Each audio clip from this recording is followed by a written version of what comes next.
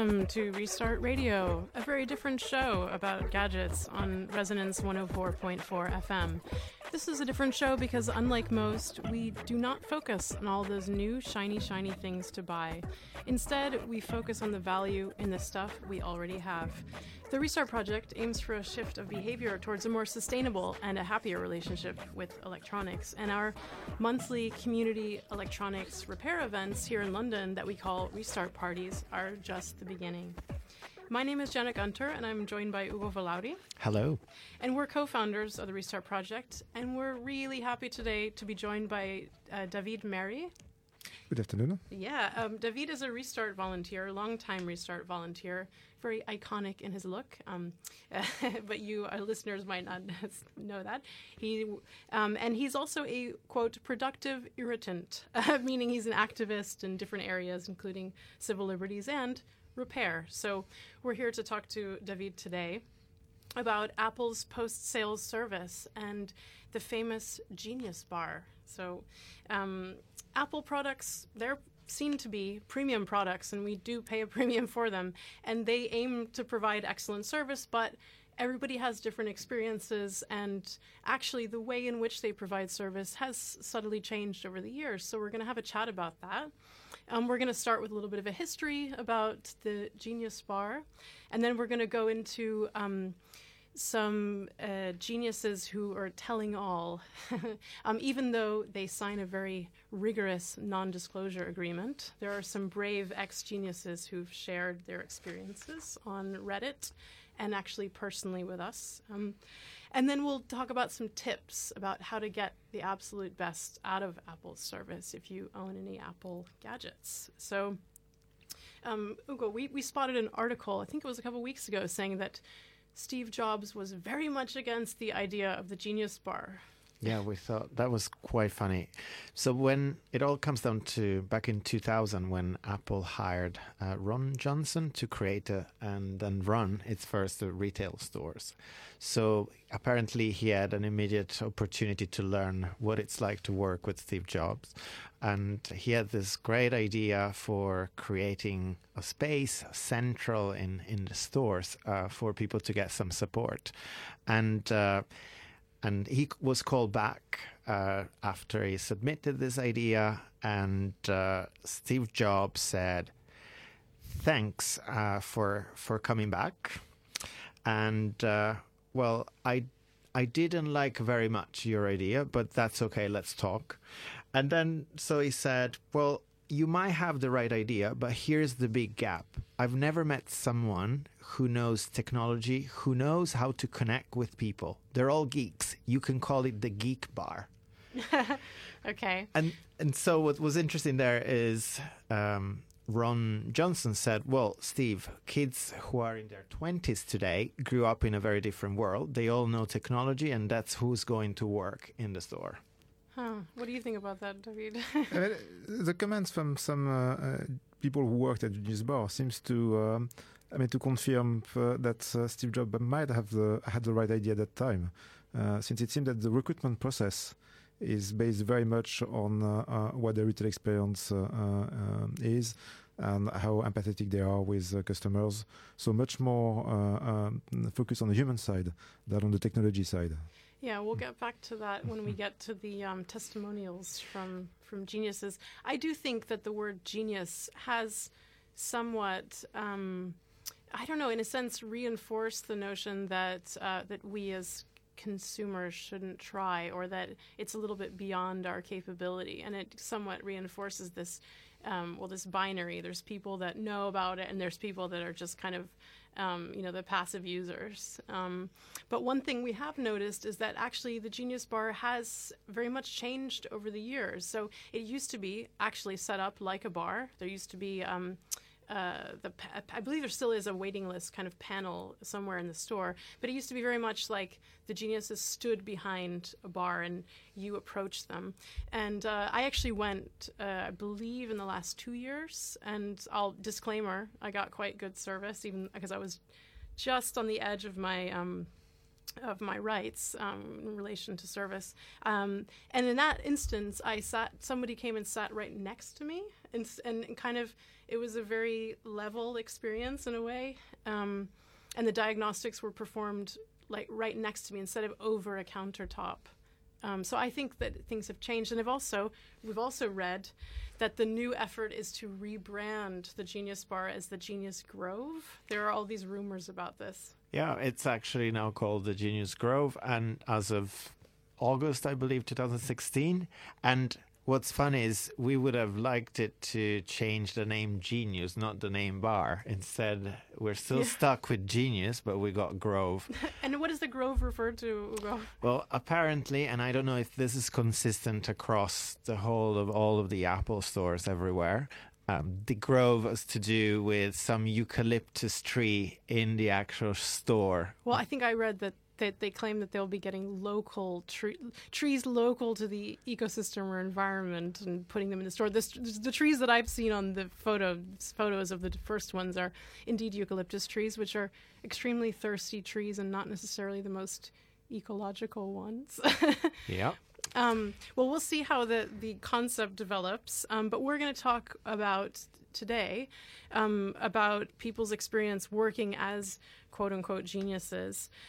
And we're going to go through how things probably have changed, but there's some continuity across during the past couple of years. So we asked our researcher, Lauren, to take a dive into the Reddit Ask Me Anythings. And there's actually quite a few Reddit Ask Me Anythings by anonymous ex-geniuses. Now, none of these can actually be fully confirmed for their veracity because it's all anonymous.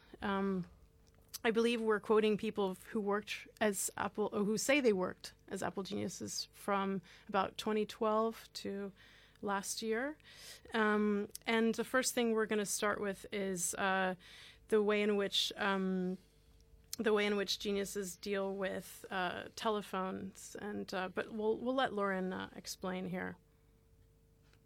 The fact that there are so many Ask Me Anythings on Reddit by ex-Apple geniuses kind of speaks for itself.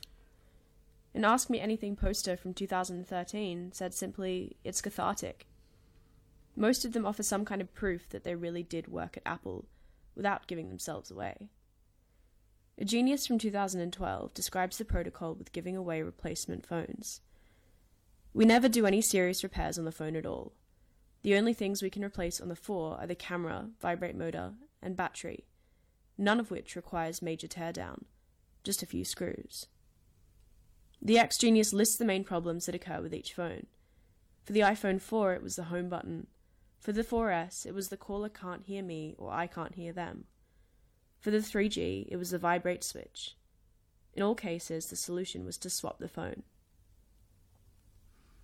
Since then, Apple has added screen repairs to its services, but it's notoriously difficult for third parties.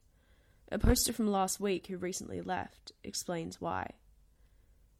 In the Genius Room, there is also the calibration machine for screen repairs. Basically, a genius will remove a smashed screen and put the new one on, and then put it in this large machine which then calibrates the display and Touch ID button for the phone. This is the main difference between getting a phone repaired by Apple and third-party repairers, who don't have access to these calibration machines.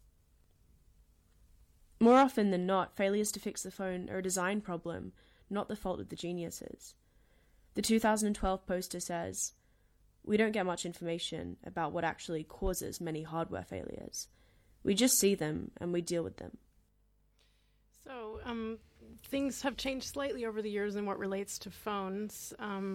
But the geniuses that we also reached out to, who also wanted to remain anonymous for obvious reasons, had some input about how Apple deals with phones, and which has been a topic of discussion, I think, especially given that they're advertising these repairs. Yeah, there's different issues.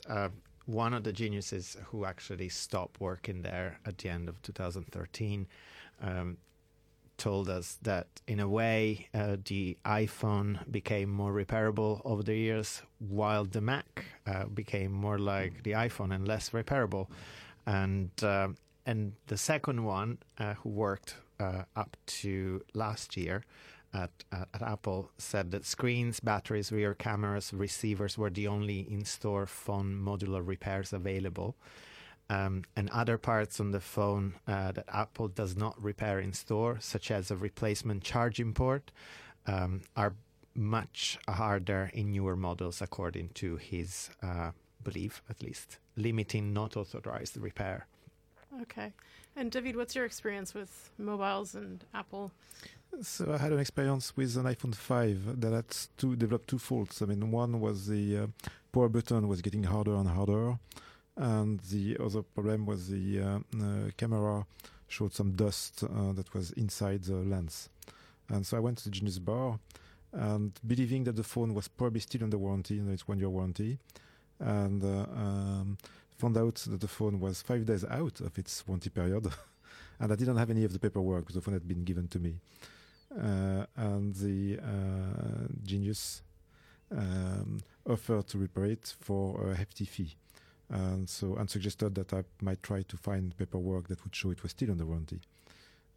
So it seems that okay, so this is the one area that I have most, been questioning the way it works, what happens behind the scenes, as it were. What is the flow chart that they're working with?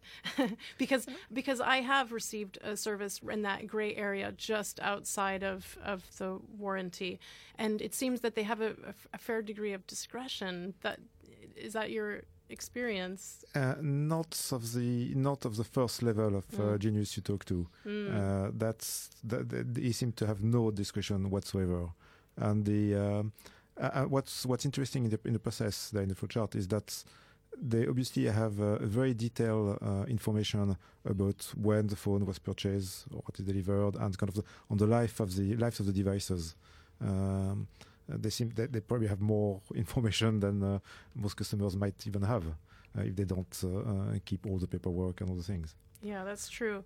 And I think the area that, when we scanned Ask Me Anythings from Reddit, we were rather surprised to hear of these quote-unquote magic moments, this notion that the geniuses actually have discretion to, in some way, give away equipment to people that would be otherwise horrendously disappointed or feel somehow cheated, but that this happens in a potentially not necessarily systematic way. So we'll pull a story that Lauren pulled to illustrate that. From a reuse and repair perspective, one of the most concerning things about Apple is the culture of magic moments, or upgrades that seem unwarranted and are intended as a sort of happy surprise for the customer. According to another user posting last week who says they worked to late 2015, there isn't a limit of free stuff you can give away. You can also give away a bunch of stuff because you, as a technician, suck at A, fixing, or B, getting through a social situation. The poster tells the story of one such magic moment. I remember a lady had parked her car and tried to bring her iMac into the store. She tripped or something and ended up coming into the store with an iMac. Smashed. She fell on it. All she wanted was some Safari pop-ups to go away. She was broken. To fix it wouldn't have been worth it. My manager at the time was newish to Apple, but he loved making those Apple magic moments. We comped her everything. Brand new 27-inch iMac, data transfer, the works. Wow. Well, I've never witnessed anything like that happening from an Apple genius, but it does strike me that that's part of it's a strategy on Apple's part, isn't it? Not to that extent, but that somehow happened. With this iPhone. So I came back to the store and with Hugo, and so we eventually showed that there were pictures that were taken before the warranty date ended. So that was clear the problem I had developed before, because that's a common issue that we find, I think, in quite a lot of other problems, is that both having dust on the inside of the lens and the power button failing were a common problem for this phone, and to the point where Apple even eventually admitted the issue of the power button, not the one with the lens. And the problem is how do you show that it's a common problem, that it's probably a manufacturing problem and not a user problem. In a sense, you need to create that social situation where it's where the genius feels in some way obliged to recognize the problem, and you think? I mean, that helps, but that's still not. I mean, again, the genius with whom we dealt with, I mean, couldn't do anything. But eventually, we convinced to go and discuss the situation with his supervisor, and that somehow changed the situation where the magic happened. In a sense, this is a case of helping them make the right decision. And the internet really comes handy because when we were thinking how to figure this out with David, actually we did a bit of research online and found out that someone had good luck showing the symptoms appearing earlier than the end of warranty. So it was something that had worked in a previous store.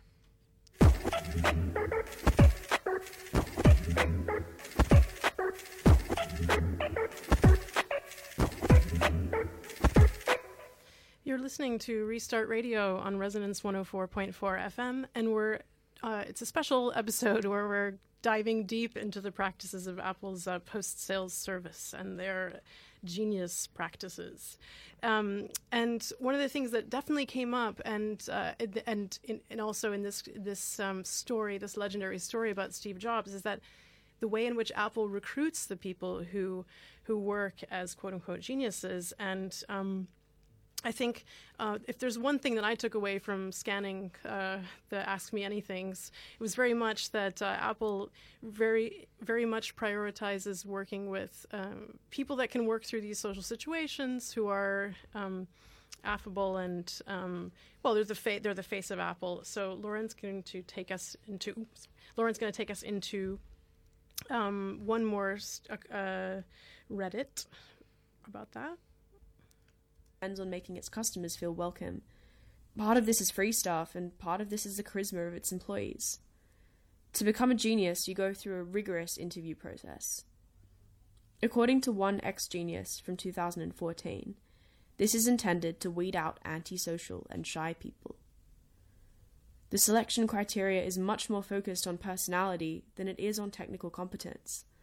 The most recent ex-genius says, "Technical knowledge going in is always a plus, but I can 100% tell you do not need any of it.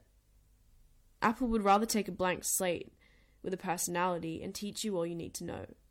Apple really believes in retention and development."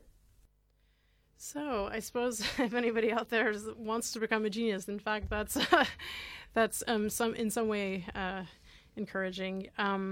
I definitely think that there's a certain amount of self-selection that must go into who applies to be a genius, though. You'd think a lot of people just think, I'm more of a retail kind of person.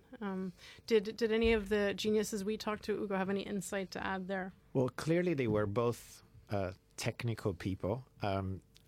And one of them, the one who worked there in the earlier days, referred to the Apple as in APPLE steps of service as something like to see how Apple wants their geniuses to work, to operate. And these points are: approach customers with a personalized, warm welcome, probe politely to understand all the customer's needs, present a solution for the customer to take home, listen for and resolve any issues and concerns, and with a fond farewell and an invitation to return. So very much focusing on the customer care, like at maximum possible level.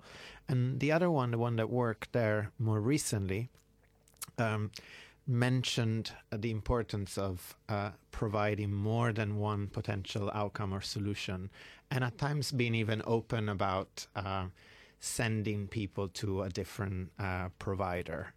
So in cases where they couldn't provide a solution directly. So sending people to third-party repair service. So this or a is restart party.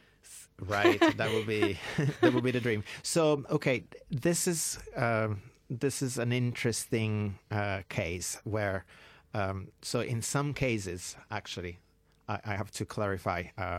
In the earlier days, it's mentioned that mentioning an alternative provider was indeed an option, like that a repair could be done by a third party.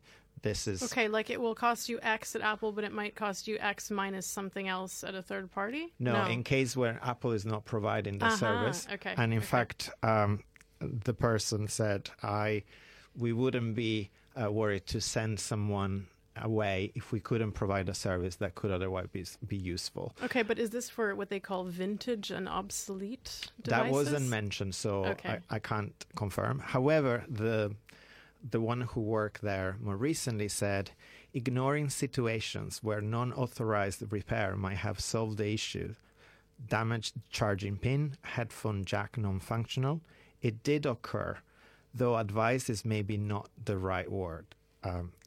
So we weren't advising people not to repair.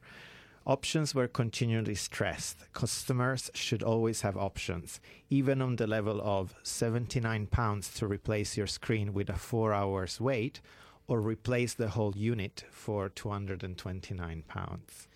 Okay. Well, that's interesting. Given that I find that the DIY option seems to almost never be on the table, and there is almost a kind of anti-DIY bias, would you say? Well, certainly if you do touch your device yourself, you will no longer be covered by any warranty, and they wouldn't even do any paid work on it afterwards at all. Okay. Well, one of the geniuses, we'll just listen to this genius who had a very strong anti-tinkering bias. Really, Lauren found this great quote. Apple really believes in retention and development. The geniuses are made indispensable by the fact that people are advised not to perform repairs themselves. The poster from late 2015 is asked about updates and replies, "You tinkered with it and now it doesn't work. Stop doing that. Plug it into iTunes and put it back the way Apple said you had to have it. Want to tinker? Get a phone for tinkerers." Many of the questions asked are from people aspiring to So I feel like that is a perfect example of, don't go ahead and tinker. Don't do anything non-Apple authorized, and it's a very strong message that came from that genius. I think this message is reinforced by the fact that Apple does not provide parts to end users or even to independent repairers. Yeah, I definitely have a case myself when I looked before returning to the Genius, actually quite recently. I knew that I was close to the end of my rights as an Apple customer, so I went to a third party, and they pretty much identified the issue and said, look, we don't have access to affordable enough parts to deal with the situation, and Apple are pretty much the only ones who will have a part that will be able to resolve this for you. So I think that that's the big issue, and also the issue related to the we talked earlier in the beginning about the mobile repairs, and that Apple's made it difficult for independents to get in on that as well. Yeah, definitely, and yet they're not providing fixes for a number of problems that people have with these phones. So it's interesting because you would only be able to get some repairs done on your phone by them, and for the others, they would replace the device. And there's actually quite an interesting learning from the geniuses that I've spoken to. I asked them, so what happens to those devices when you replace them in store? Because when David and I went to the store, we were told something quite shocking. They would just, exchange the device and then don't know really what happened to the original phone, which was otherwise working fine. So most of its parts were still good. And I remember in one occasion I went there and I asked them, they said, oh, don't worry, it's going to be destroyed completely. And so when I asked them, in both cases, both in the early days and close to last year, they don't exactly know. So all they know is that the device is taken and sent to depot, and whatever that means. And they think that it means that it's taken to China for disassembly. And to an extent, people were told that some of the parts would be reused for repair or for remanufacturing devices. But there isn't a really clear-cut set of information about that. I think this brings to us a little bit towards the notion of that. I think what I took from what I read on Reddit particularly is that a lot of people felt that they were very much not necessarily providing a technical service. They were, in a sense, like an interface, and that their role was to very much perform a triage, very basic technical services, but in a sense, keep the flow going, and serving hundreds and hundreds of people a day. I don't know when the last time you guys went to one was, but I've always seen just a huge amount of pressure on the queue and on the geniuses themselves. David? Yeah, I mean, there was lots of waiting time even to book, and I think I read on some AMA that that in fact they block some bookings that only the genius can use to try to relieve some pressure on that. But they come back on your experience, Janet, where the independent repairer you saw couldn't get cheap parts. There is kind of an interesting tension there, because so they don't get parts from Apple. That's a known fact. But the iPhone market is so huge that there are some Chinese manufacturers of parts for iPhones, for iPhone repairers, and even so there is probably in fact better access to some parts for iPhones than for some phones that don't have the market share that the Apple devices do have. Well, yeah, and it's very much like Ugo also said, which is that in my case, I was trying to get a computer repaired, and there's much less potentially access to parts, and that maybe Apple is actually even closing the loop in some way. And one last remark I actually wanted to make was that the vast majority of the Apple repairs don't really happen within the Genius Bar or Grove system.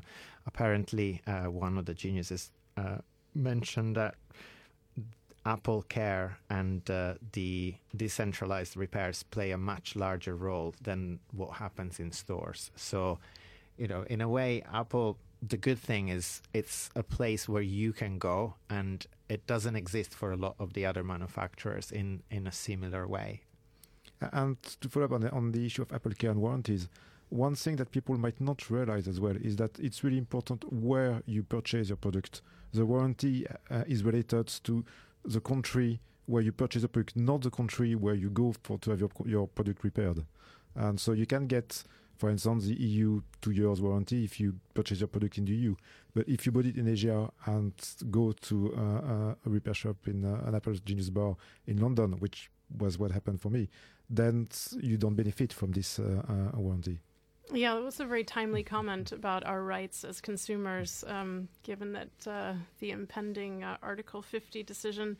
Well, we hope that there will be no backpedaling and protections for consumers, and we hope that this was a useful chat about how to get something more out of Apple post-sale service. We'd encourage you to always do some more research. So be an informed user or customer. Before you go to a Genius Bar, do some research, see if anyone else has had the problem you've had prior. And yes, be informed about your rights as a consumer and how long you've had the device. And be prepared to create a positive situation. You could get a positive result. You may also not. And we'd be interested to hear your comments as users of Apple service. And don't give up after the first time. Yes, yeah, definitely. You've been listening to Restart Radio. And if you need help, peer-to-peer help, community help with a gadget that has a battery or a plug, we have a couple upcoming events called Restart Parties. Ugo? Yes, the first coming up is in Tooting on Saturday, April the 1st from 2 p.m. at Mushkil Asan. And we also have a special training, a special Rosie the Restarter Skillshare for women on March the 27th on privacy and security online. You find more information on our meetup. And you can find more information on the restartproject.org or our tweet, Restart Project, and on Facebook, the Restart Project. Until next week. Bye-bye. Bye.